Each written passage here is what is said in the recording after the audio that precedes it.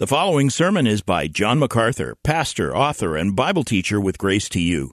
If you've never contacted Grace to You, we want to send you a free booklet by John titled Defeating Discontentment. It gives you 7 practical principles that will help you face setbacks and difficult circumstances and experience contentment even when life turns upside down. Request your free booklet titled Defeating Discontentment by writing to defeating@gty.org.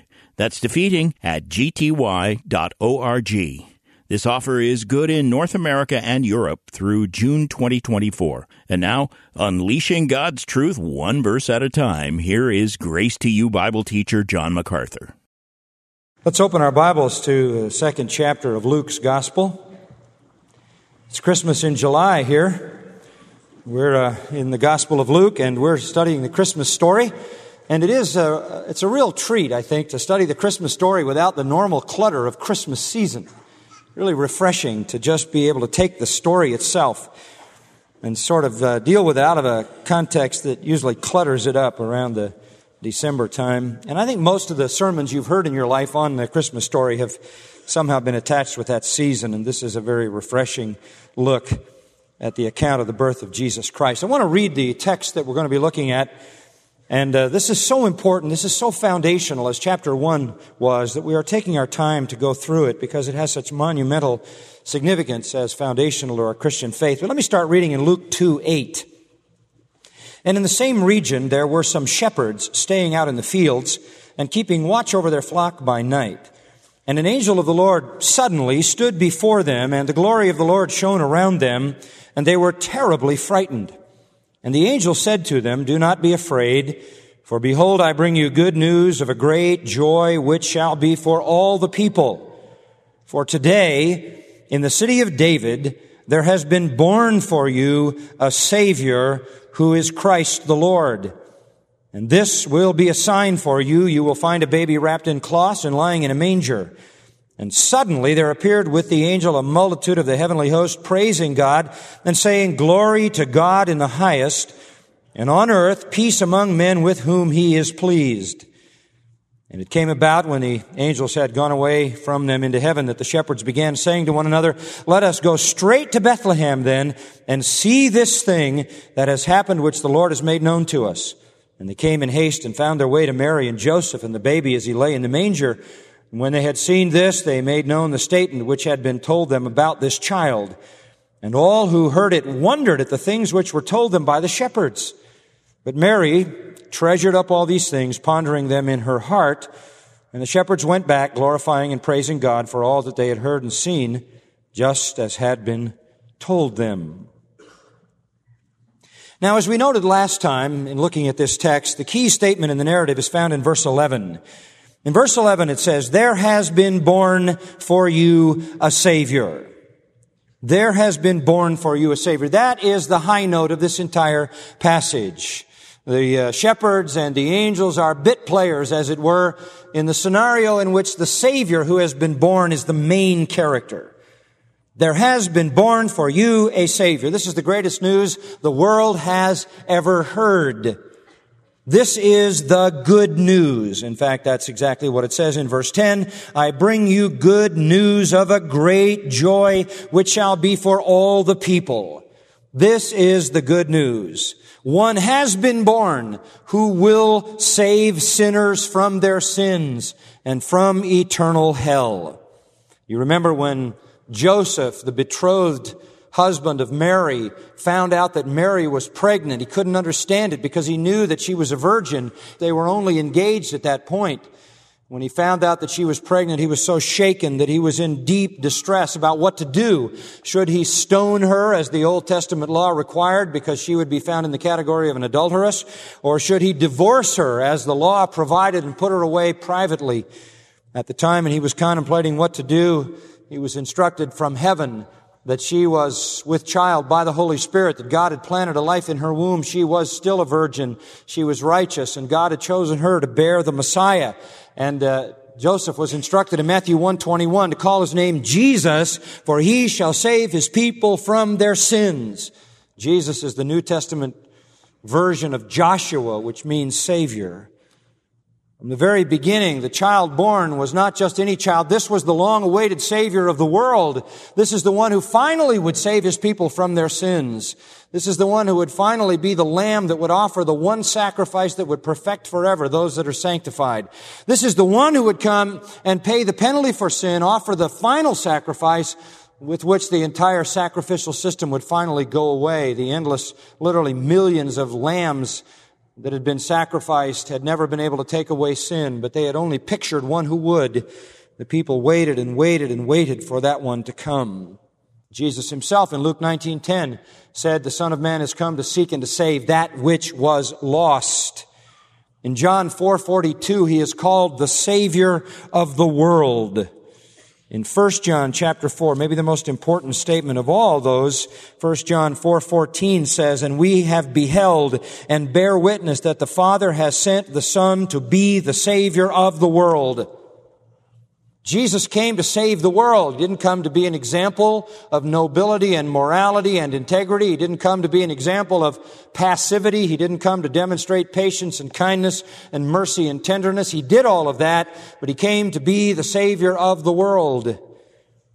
The Jews had long waited for that to happen. They, as I told you last time, knew God as a saving God. They knew the nature of God was to save because He had delivered them from their enemies, and He had so often delivered them from the immediate consequence of the sin, consequences which they deserved. He had rescued them from every imaginable kind of situation in spite of their sin. So they knew God as a saving God. The God of the Old Testament had revealed Himself clearly as a Savior, but there was also the fact that though God was a saving God, there had never yet come one who had provided fully and finally that promised salvation. And so they long awaited the Savior of the world, the one who would come and satisfy the justice of God. We find in this passage the angelic announcement that the Savior has been born. The one of whom Luke writes in the book of Acts. Luke wrote Acts as well. The one who would come and be the Savior to the degree that there is salvation in no other name but the name of Jesus Christ, Acts 4:12. The long-awaited Savior had been born, the one who would not only be the son of David and who would rescue Israel politically from their enemies, not only the one who would be the son of Abraham, fulfilling the Abrahamic covenant and rescue Israel from its time of suffering. The promise of David would come to pass, and Israel would have a kingdom that's literally would be a kingdom of peace. The Messiah would rule over Israel in peace, and not only over Israel, but over the whole world, and His kingdom would have no end. It would be eternal. Not only would the Messiah come and establish the fulfillment of Abrahamic promise, and that is the end of suffering and the fullness of righteousness and holiness and blessing on the nation, but the Messiah would also come and save sinners. In fact, they wouldn't receive Davidic promise of the kingdom. They wouldn't receive Abrahamic promise of blessing until they had received new covenant salvation. They were looking for a Savior who would come and take away sin. They were looking for the new covenant to be fulfilled. A Savior who would come and forgive them for their sin. A Savior who would come and wash them. A Savior who would come and take away the stony heart and put a heart of flesh. A Savior who would come and give them His Spirit. A Savior who would rescue them from judgment, the judgment of God in eternal hell. And the great announcement of the passage here, the great angelic announcement is in verse 11, there has been born for you a Savior. This is the high point of redemptive history. This is the greatest moment in the history of the world. Savior would come and He would take on the judgment of God for sinners. He would be punished in our place. As symbolically the lamb died in the place of the sinner in the Old Testament sacrificial system, this lamb, the perfect, spotless, pure Lamb of God, would die for sinners, and He would die such a perfect death and bear sin so perfectly that never would there be another sacrifice. Jesus would be the Savior of the world by taking on the punishment for sinners. He would die under the execution of God's wrath. God would literally execute Jesus for your sins and my sins. And since the penalty was fully paid, God would be free to forgive us and take us to eternal heaven and not send us to hell to bear the punishment for our own sins because Christ had borne it for us. 700 years before the baby was born, 700 years before the Savior was born, a prophet, a Hebrew prophet by the name of Micah, had predicted that when he was born, he would be born in a little village called Bethlehem, House of Bread. A somewhat obscure village, except for one fact. It was the hometown of David, the great king. It was where his father Jesse lived. And that was very important. because that played into the fulfillment of the prophecy. The prophet Micah said that when he's born, he'll be born in Bethlehem. Though it would be a little place, he would be born there. The great Messiah, the Savior of the world, would be born there. As it turned out, God had to orchestrate all the events to make that happen. Caesar Augustus, who didn't know anything about Micah or the Old Testament or God and couldn't have cared less, decreed that a census would be taken. He decreed that census would be taken in all of the fullness of the Roman Empire. That included Judea. And so the Jews had to comply with the census. They resisted apparently for some time because the census was given in 8 BC. They didn't comply until 2 to 4 years later. And when they did comply, Herod or somebody in Israel, maybe the Sanhedrin, maybe Herod, required that the Jews to register for the census had to go back to their house of ancestry, as it were, back to their origins. And so that meant Joseph and Mary, who were both in the line of David, had to go to Bethlehem, which was the home of their ancestor David, and there they had to register. And it just so happened that the timetable of the census required them to be there. Probably there was a deadline like April 15th that required them to be there at a certain time. And so they had to make the 85 to 90 mile journey while she was in the last weeks of her pregnancy, something you wouldn't normally do under those conditions because it was really a distance you had to walk, be carried on a donkey.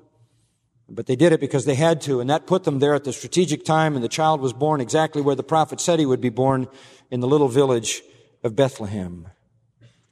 And when he was born there, he was born in obscurity. The Romans were there. The soldiers were there, of course. They were everywhere Roman presence was. Roman presence would have been heightened in Bethlehem at that time because the census would have been going on there. They would have had Roman officials who were taking the census there. They would have taken up every available room.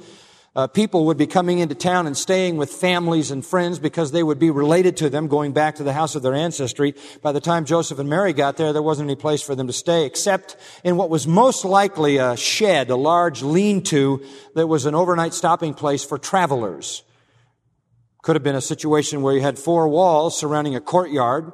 Those 4 walls would have little shanty-type rooms and probably a loft so that you could have some people below at ground level and some people climb up a little ladder and stay above. But all of those places were taken. Even as primitive as they would have been better than where Joseph and Mary ended up, which was in the courtyard, which was occupied by all the animals of all the travelers, donkeys and goats and probably some sheep and maybe some camels. Really an inappropriate place, a dirty place, a terrible place for a semi-private or quasi-public birth in a very obscure and very unlikely circumstance. But it was there that the Savior was born. He was born in obscurity. Apparently nobody around there knew. None of the people knew. None of the Romans knew. None of the inhabitants of Jerusalem or the visiting folks knew. It was just another baby being born. As they heard the cry of Jesus when he came into the world, the cry was just another cry of another baby.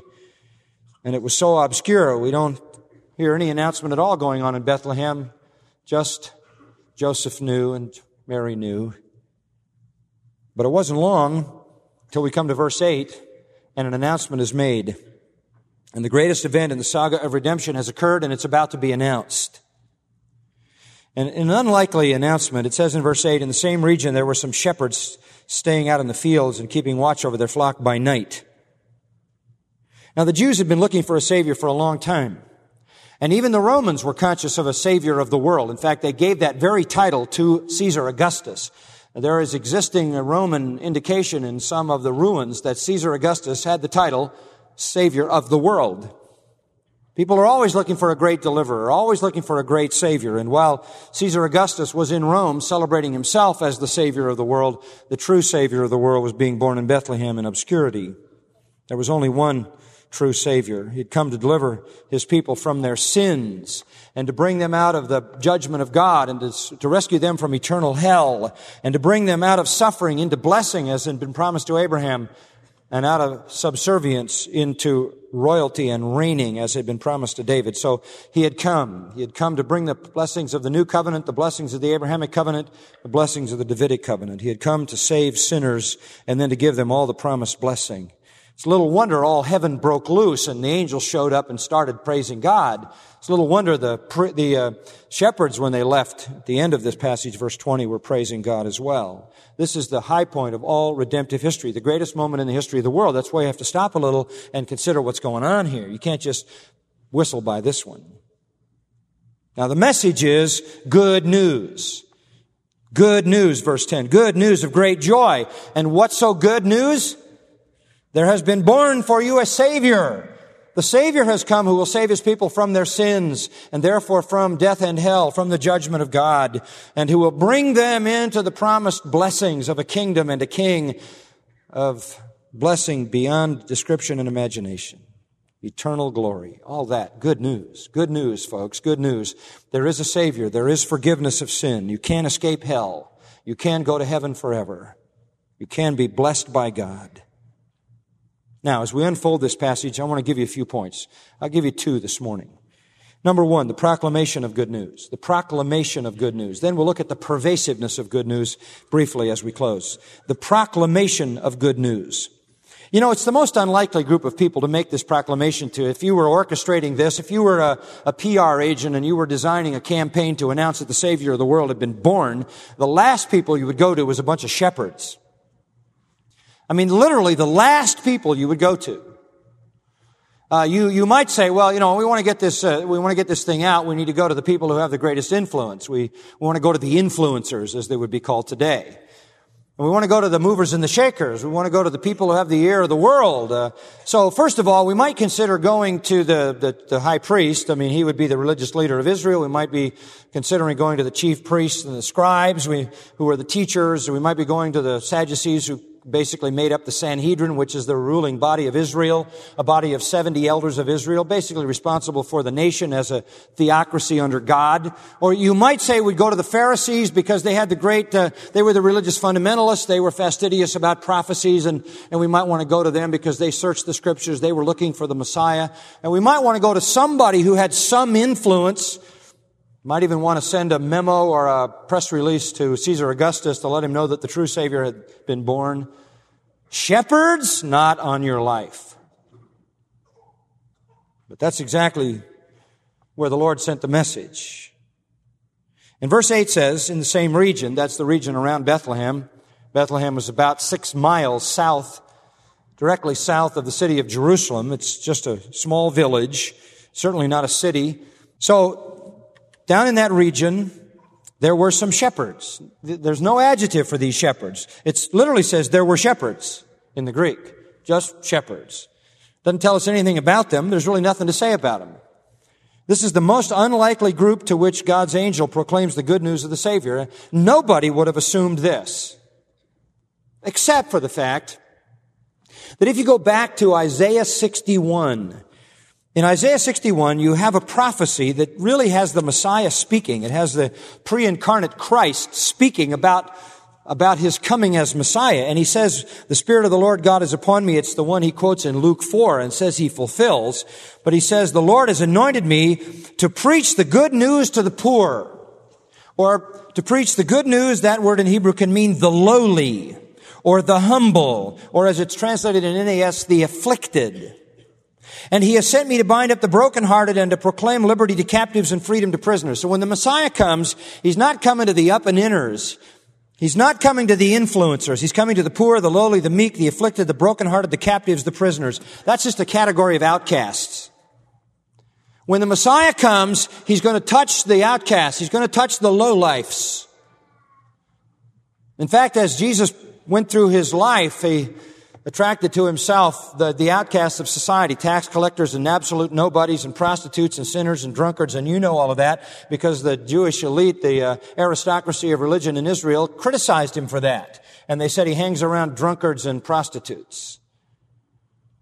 That's what Messianic prophecy said. The Messiah would come to the poor, and listen, He would come to the outcast, He would come to the lowly, and shepherds qualified for that. Mary in her Magnificat, praising the Lord when she was told she was going to be the mother of Messiah, in Luke 1:52, praised God for exalting the humble, exalting the lowly. And if you go to 1 Corinthians chapter 1, you have the Apostle Paul saying in verse 26, in the purposes of God to salvation, there were not many wise according to the flesh. Not many of the human intellectuals are saved. Not many mighty, not many noble, because God chooses the foolish things of the world to shame the wise, the weak things of the world to shame the things that are strong, the lowly or base things of the world, and the despised God has chosen. Then nobody can boast. And that begins at the very beginning. The first announcement of the birth of the Messiah is made to the lowliest, commonest of unskilled peasants in the Jewish social strata. Now, it doesn't mean to say that being a shepherd was somehow an illegitimate profession, somehow something that ought to be despised for its own sake. Not at all. In fact, Abraham functioned at some point in his life as a shepherd. And Moses functioned, you remember, caring for the herds of his father-in-law in Midian as a shepherd. And David was a shepherd. In fact, 1,000 years before Jesus was born, David was watching sheep in this same area, maybe in the same field. It isn't that there was somehow a shameful profession. It was just a lowly profession. It was the lowliest of tasks. Shepherds were insignificant. They were basically ignorant. They were uneducated. They were unskilled. They did the kind of work, shepherding, that was generally given to children to do because it was so simple to do. Didn't take any particular talent or any skill. They were basically unskilled. They had no trade. They had no skill. They were really the lowest paid. And beyond that, beyond the fact that they would be the lowest people on the social ladder, by virtue of the necessity of caring for sheep 7 days a week, they lived in some level of violation or another of Mosaic law. They couldn't maintain the Sabbath the way the Sabbath should have been maintained. Because of their necessity to work, they violated the Sabbath to some degree. They couldn't maintain the myriad of man-made regulations that had been added and piled and heaped on top of Sabbath law, which confounded people for the most part because of their inability to keep these fastidious regulations developed by the Pharisees. But certainly shepherds couldn't abide by them. So they were looked not only as low socially, but they were looked as living in general violation of religious law, and therefore, to some degree or another, they were outcast because they violated the ceremonies. They really were the lowest of the low. As time developed from the time of the New Testament on, as the fastidious legalism of the Pharisees began to capture more and more of the hearts of the people, shepherds began to be more and more and more despised. And if you read Jewish literature over the next 100 years or so, they were more and more and more despised. In fact, it wasn't long after this that they began to be seen as unreliable, untrustworthy, unsavory characters who were largely suspected of stealing sheep and doing all kinds of illegal things. Now, they were not anybody close to the high echelons of society. And maybe that's a shock to you because all your life you grew up imagining that these shepherds were some kind of special people. Well, they were the least special of all people. And isn't that the point? Isn't that the point? Isn't that just like God? To disdain the religious elite, to disdain the quote-unquote spiritual establishment, to disdain the hypocrites who thought they were good enough to achieve relationships with God by their own self-effort, and to make the announcement, the greatest announcement that ever been made in the history of the world, to the lowest of the low, the humblest of the humble? Shepherds. And by the way, lest you demean being a shepherd, Jesus himself was happy to call himself the good what? Shepherd. So there's nothing wrong with the task in itself. But in society, they were the lowest and commonest nobodies of Israel's society and culture. In fact, this is interesting, shepherds were not allowed to testify in court in that society for a number of reasons. One, they weren't trusted, and two, they weren't thought to be intelligent enough to put things together. They had such poor standing and poor reputation. Just perfect for God. If that's not a metaphor of God saving the lowly sinner, what is? The Apostle Paul got a grip on this, didn't he? 1 Timothy 1:15, Jesus Christ came into the world to save sinners, of whom I am chief. The lower the sinner, the greater the glory to God who saves him, right? It's just perfect for God. Disdain the palace, disdain the temple, disdain the priests, and go for the outcasts. Go for the lowliest of the low. Now, I would believe, and I can't be dogmatic about this, but I would believe that the shepherds that the Lord picked for this announcement were probably shepherds who believed in the true and living God. They were probably devout. They may have been among those who in verse 25 are described as looking for the consolation of Israel. That is, they were looking for the Messiah. They were looking for the redemption of Israel, looking for the Redeemer. Because in verse 20, when they had gone and seen the child, realized what happened, Verse 20 says they were glorifying and praising God for everything they'd heard and seen. It must have been that they were living in anticipation of that. It's very likely that though they were socially on the lowest level, they may well spiritually have been on the highest level. They may have been devout. They may have been the ones looking for the redemption of Israel. Why else would the Lord tell them this? And of course, when they heard the message, they were so filled with excitement, they went immediately to Bethlehem. By the way, as a note, I'll get to this next time, they were never commanded to do that. I mean, their response was not, well, that's nice, what do we care? Their response was to go immediately to Bethlehem and begin to search, which wouldn't be easy. How do you find this baby among babies? So it's likely that they were devout, if lowly shepherds. Now, it tells us also in verse 8, they were staying out in the fields. Now, according to most of the history of that time and even afterwards and before in Israel, shepherds stayed out in the field from April to November. Typically, the land of Israel is very much like California. In fact, it is almost a mirror image of weather in California. We have an ocean, we have a coastal plain, we have coastal mountains, we have a central valley, we have inland mountains, and we have a desert. And that's exactly the way it is in Israel. It's exactly. The weather patterns there are very much the same. The city of Jerusalem is located on mountains that fall down into the desert. The desert there is even deeper than our desert because it goes down to the depth of the Dead Sea, which is the lowest point on the earth. But the city of Jerusalem is high. We know because we live in California, similar winters. You go into the mountains, you go into the Sierra Nevada mountains from December through March, it can be extremely cold. From April through November, it can be warm enough. And so typically, the shepherds would stay out in the fields on the elevated plain around Jerusalem, the mountain area around Jerusalem, from April to November typically. So that's one of the reasons why people doubt that Jesus was born in December.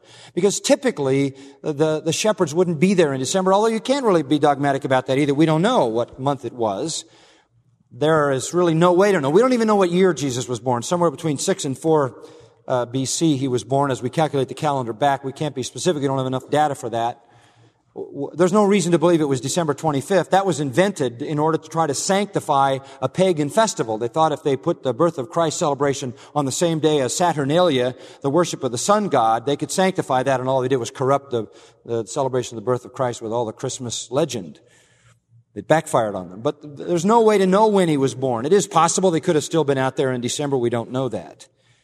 But the sheep at that time would roam the fields, and then they would have a little lean-to fold made out of, it could be stones gathered together or wood gathered together, something to enclose them. At night they'd bring them in, keep them in the fold, and the shepherd would lie across the entrance. That's why it literally says in John 10, Jesus says, I'm not only the great shepherd, I am the door. You might think he's mixing his metaphors. He's not. The shepherd is the door. The shepherd would put his bed and lie across the entrance to the fold. No sheep could get out without walking across him, and he would make sure it didn't happen.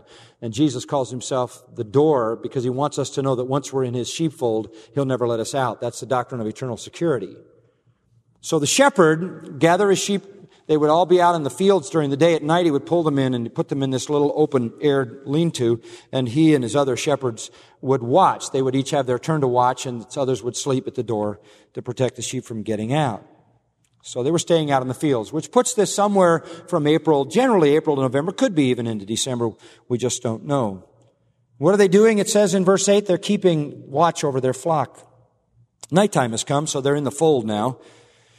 They could still be out in the field. If it was a full moon, they might have left them out. But typically they would bring them into the fold so they could carefully watch them, and no predator could get them. Although there may not have been mountain lions that close to Bethlehem. We don't know. There could well have been.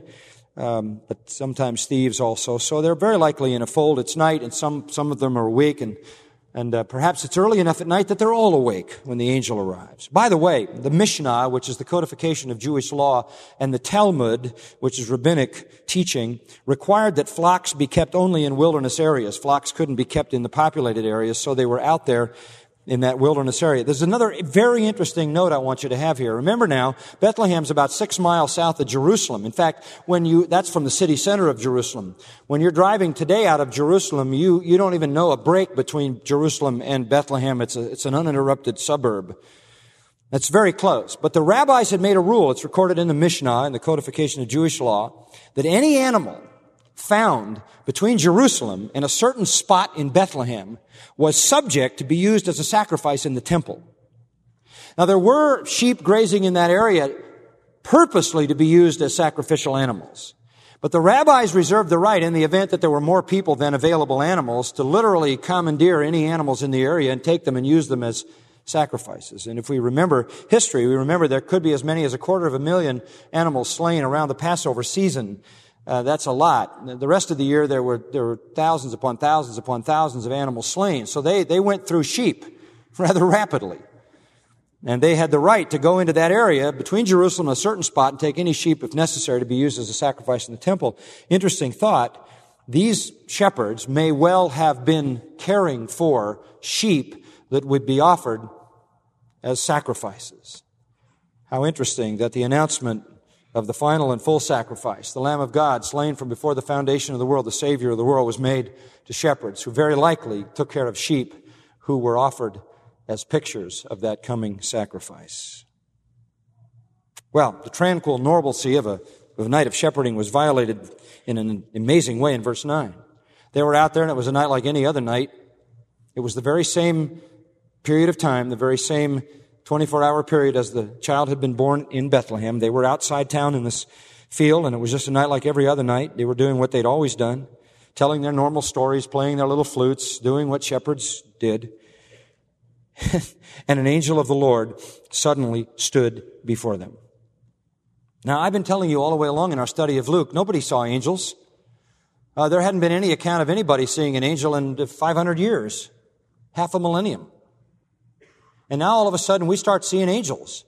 Gabriel, not just any angel, but Gabriel appears to Zacharias. And then Gabriel comes back and appears to Mary. And very well, this angel of the Lord could have been Gabriel back for his third visit. Perhaps the most likely candidate is Gabriel. And it says here, he comes. The Greek verb is ephistemi. It literally means to stand near somebody. So these shepherds are there checking out the fold, doing whatever they do, and all of a sudden, here's Gabriel standing there. And it's evident that he's not one of the guys. It's very evident. It's a dark night, to whatever degree. It's all of a sudden emblazoned with the highest of all created beings standing in the midst of the lowliest of all earthly folks. And the sequence is the same as always. When Gabriel appeared to Zacharias, when Gabriel appeared to Mary, or when this angel of the Lord appears here to the shepherds, the sequence is always the same. Appearance, fear, comfort, message, sign. It's always the sequence. Appearance, fear, comfort, message, sign. And that's exactly what we see here. We saw it with Zacharias when Gabriel came to him. We saw it with Mary when Gabriel came to her. And so the angel of the Lord suddenly, instantaneously, immediately, with no anticipation, he's standing near them. Now, as if that's not enough, the text adds, and the glory of the Lord shone around them. And we read that, and we've heard that, and we perhaps haven't thought about it very deeply. Folks, I can't even describe to you what a significant statement that is. That is one of the high points of all of history. If you go back and study the glory of the Lord, that is simply defined the manifestation of the presence of God in light. Now, God is not corporeal. He doesn't have a body. He doesn't have a form, a physical form. He's the invisible God. But when he reveals himself as light. Some kind of glowing, brilliant, shining, incomprehensible manifestation of light. In fact, if he revealed himself fully in light in Exodus 33, it would be enough to incinerate anybody. And that's why God said to Moses, I can't show you my full glory. You'll go up in smoke. So God tucked Moses in a rock and just let a little bit of his afterglow shine so that Moses could see it. But if you study the glory of God, you start in the Garden of Eden, and God is there with Adam and Eve, and there's no sin, so there's nothing to fear.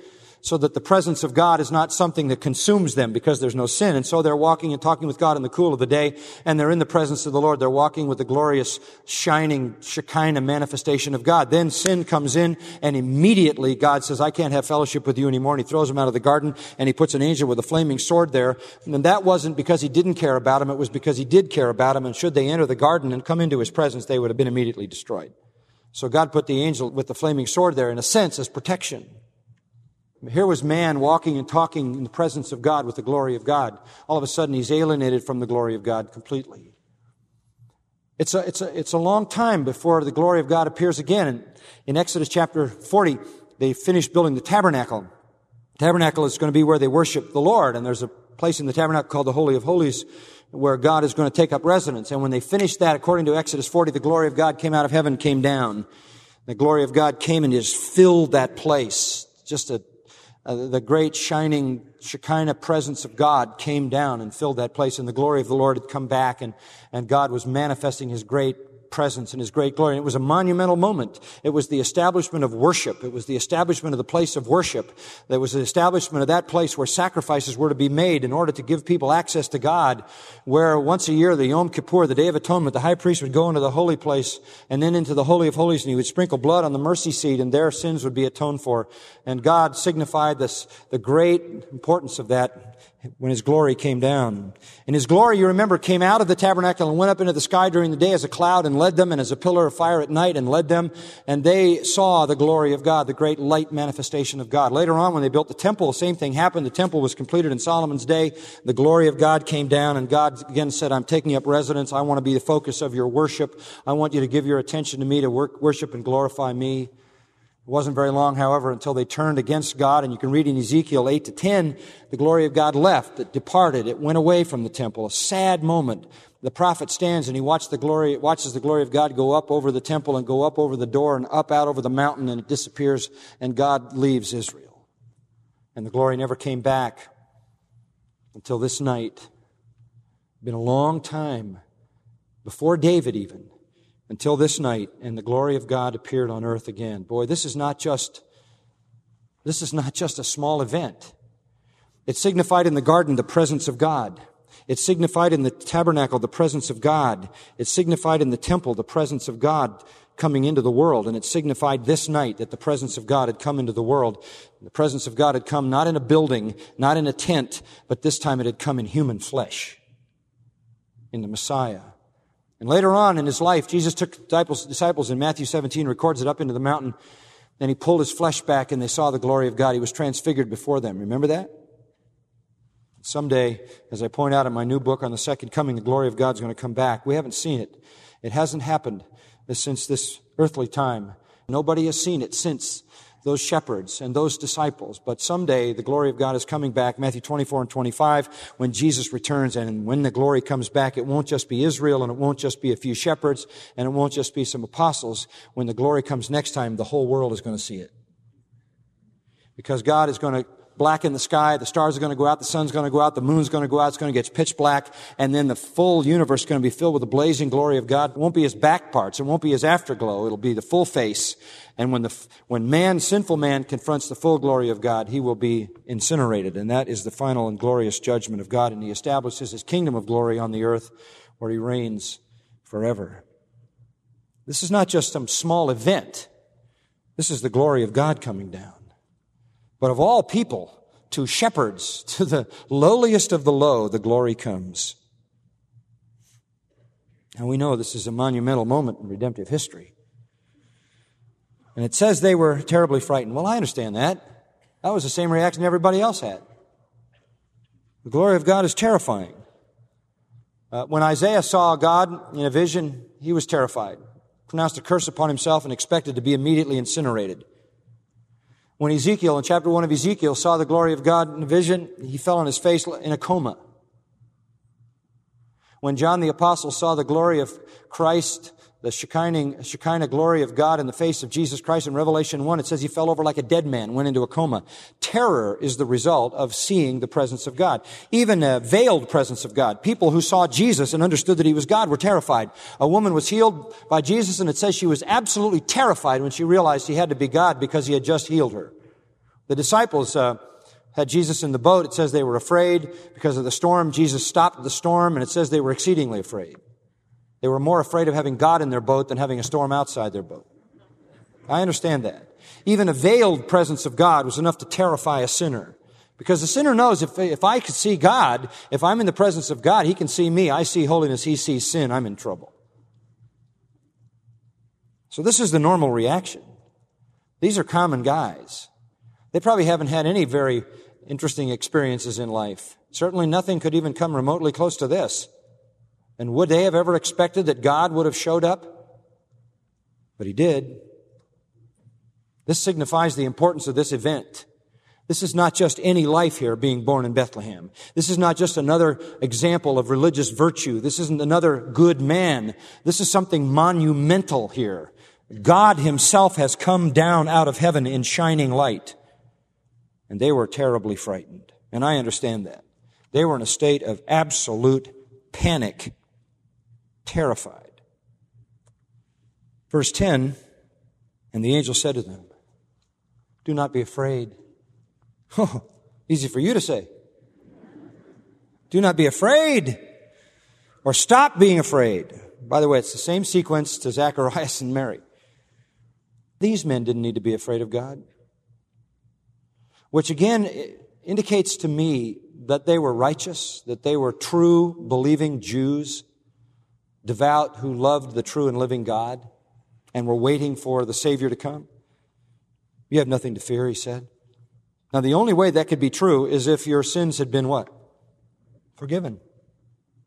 By the way, that's a very common phrase. If you want to have a good Bible study, start in Genesis 15:1, where that phrase first appears, "Don't be afraid," and follow it all the way through Genesis, Exodus, Joshua, Judges, 2 Kings, 1st, 2nd Chronicles. You find it in Nehemiah, you find it in Daniel, you find it in Zechariah, then you find it in Matthew, Mark, Luke, and John, Acts, Hebrews, 1 Peter, and Revelation 1:17. Just follow that whole phrase, and you have times when you ought to be afraid of God, but there are those times when God says, "Don't be afraid. Don't be afraid." And every time, it is when God is going to reveal grace. Okay? Listen, if God shows up and He's not come for grace, be afraid. True? But when He comes with a gracious purpose, and He did that so many times in the Old Testament, so many times. He said to Israel, "Don't be afraid. I'm coming in compassion. I'm coming in grace. I'm coming in mercy." You don't need to be afraid in the presence of God when He brings a gracious purpose. And look what the angel says. Stop being afraid. "Behold, I bring you" what? Good news. The news is not bad, guys. Come on, get up. Don't be afraid. The news is good. You know, being in the presence of God should panic anyone. I always wonder about these quote-unquote charismatic people who see God and talk to God. Anybody in the Scripture who ever had that kind of experience was in a state of terror until God graciously said, "Stop being afraid." It doesn't make you into a celebrity. It instantly transforms you into a self-conscious sinner who fears judgment and death and hell. So, the angel says, "Don't be afraid." The news is good. The news is good. In fact, it's good news that will produce great joy. This is not news of judgment. This is not news of punishment. This is not news of cursing. This is not news about death. That will come to the world, and that does come to sinners. I bring you good news is from the verb euangelizo, from which we get transliterated the English word evangelize, which simply means to tell people the good news. Evangelize isn't even an English word. It's just a transliteration of a Greek word, euangelizo. By the way, Luke uses the verb often to proclaim the good news, to preach the good news, to bring the good news. He uses it in chapter 1, 3, 4, 7, 8, 9, 16, chapter 20. He likes that word. Luke uses the verb more than any other New Testament gospel writer. You'll find the noun all over the place, euangelion, which is the noun form of the same root.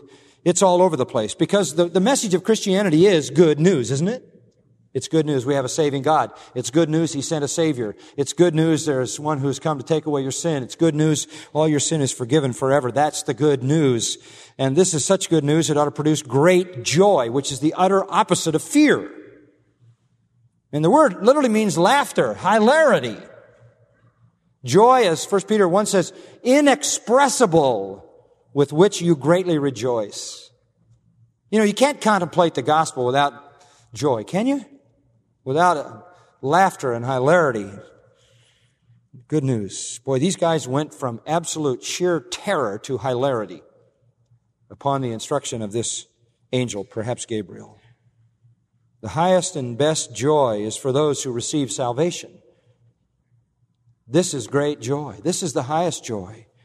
This is the joy that comes to those who receive the grace of salvation.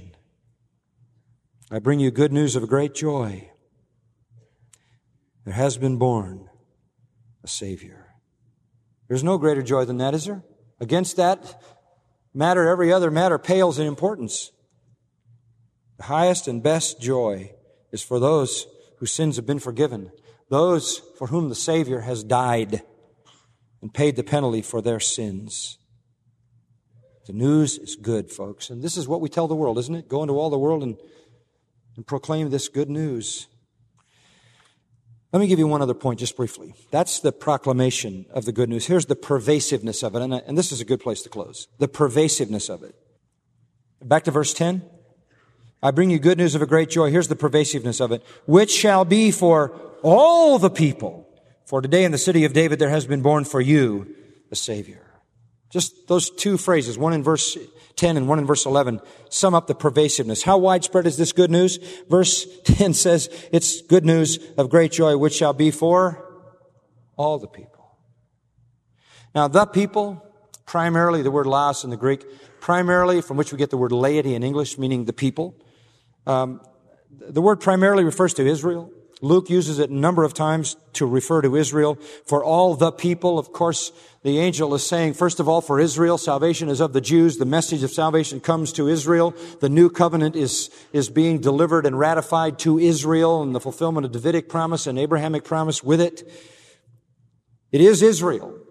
Israel, the primary recipient of this wondrous reality to all the people. And he knows that the shepherds would understand it as Israel because they understand God as the Redeemer of Israel and God as the God of Israel and they being the covenant people. But it doesn't end with Israel. They are the primary people. They are the ones that would be understood by those shepherds as the people. They're the ones Luke intends us to understand as the people. But it doesn't stop with them. Go over to verse 31. Where you have Simeon picking up the baby Jesus in the temple. And he realizes that this child is the Savior. And he says he has been prepared in the presence of all peoples, a light of revelation to the Gentiles and the glory of thy people Israel. So we got to go beyond just Israel. Israel is the primary, but the secondary is it goes to the world, to the Gentiles. And that is exactly what Isaiah the prophet said there in Isaiah chapter 60. And that wonderful, and by the way, the promise of the gospel to all nations is in Isaiah 9:2, Isaiah 42:6, Isaiah 49:6-9, Isaiah 51:4. It's not just isolated to one verse, but listen to Isaiah 60. Arise, shine, your light has come, the glory of the Lord has risen upon you. That's the Messiah. And it says, the Lord will rise upon you, his glory will appear upon you, and nations will come to your light. From the very beginning, this good news of the forgiveness of sin would go to Israel and through Israel to the nations. To the nations. The nations. In fact, all peoples in verse 31 is plural. All the peoples. And that's why it's translated that way with an S at the end. Whereas back in verse 10, it's singular, the people, Israel. But the message of forgiveness extends to all the peoples, all nations. And so we are to make disciples, said Jesus in Matthew 28, of all nations. All nations. So this good news extends to all nations. That's the big picture. That's the collective picture. Look at the individual picture in verse 11. Today in the city of David, there has been born, look at this. What are the next two words? For you. A Savior. For you. Yes, that's right. You guys standing right here. You shepherds. The angel standing right with him says for you. For you. You could say it this way. The Savior has been born and he will be the Savior of everybody and the Savior of anybody who comes and believes. The humblest, the most ignorant, the most uneducated, the most lowly and unskilled, even despised. Even the chief of sinners, even the lowest of the low. He is the Savior of everybody who is saved from every people and tongue and tribe and nation on the face of the earth, and anybody who chooses to come. He's the world's Savior, and He's your Savior. So the proclamation and the pervasiveness. Now, next time, we're going to talk about the person of the good news and look specifically at the titles given to Jesus. Father, we thank you for this great portion of Scripture, so foundational, basic, important, and understanding our faith. And Lord, I know in our congregation this morning there are people who do not know Christ Jesus as Savior, who have not really embraced the Savior. The good news has been given to them. The angel could stand by them today and say, don't be afraid. I'm here with good news. And the good news is the Savior was born for you, for you, for you. Oh, how sad that He came unto His own and His own received Him not. Pray that that wouldn't be the case today. I hope that all of us will hear the good news. Greatest news you could ever hear. The Savior has come to save you from your sins, from the power of sin, from the penalty of sin, which is eternal hell, and someday from the presence of sin, which is holy heaven. We thank you for the Savior and the good news that turns fear into great joy. For those who reject the Savior, there's reason to be afraid, for He will come again. And there will be no grace when the glory returns. But for now, the news is good. And the day of salvation has opened the door to any sinner who will repent and embrace Christ. May you work that work in the hearts of those who are here today and those who hear this message, we pray for Jesus' glory and sake. Amen. You've been listening to John MacArthur, Bible teacher with Grace to You. For free access to all of John's lessons and a listing of study Bibles and books available for sale, visit Grace to You's website at gty.org. John MacArthur and Grace to You reserve all copyright protection under applicable law. Our copyright policy is available at gty.org, and it includes instructions for and limitations on duplicating this digital file.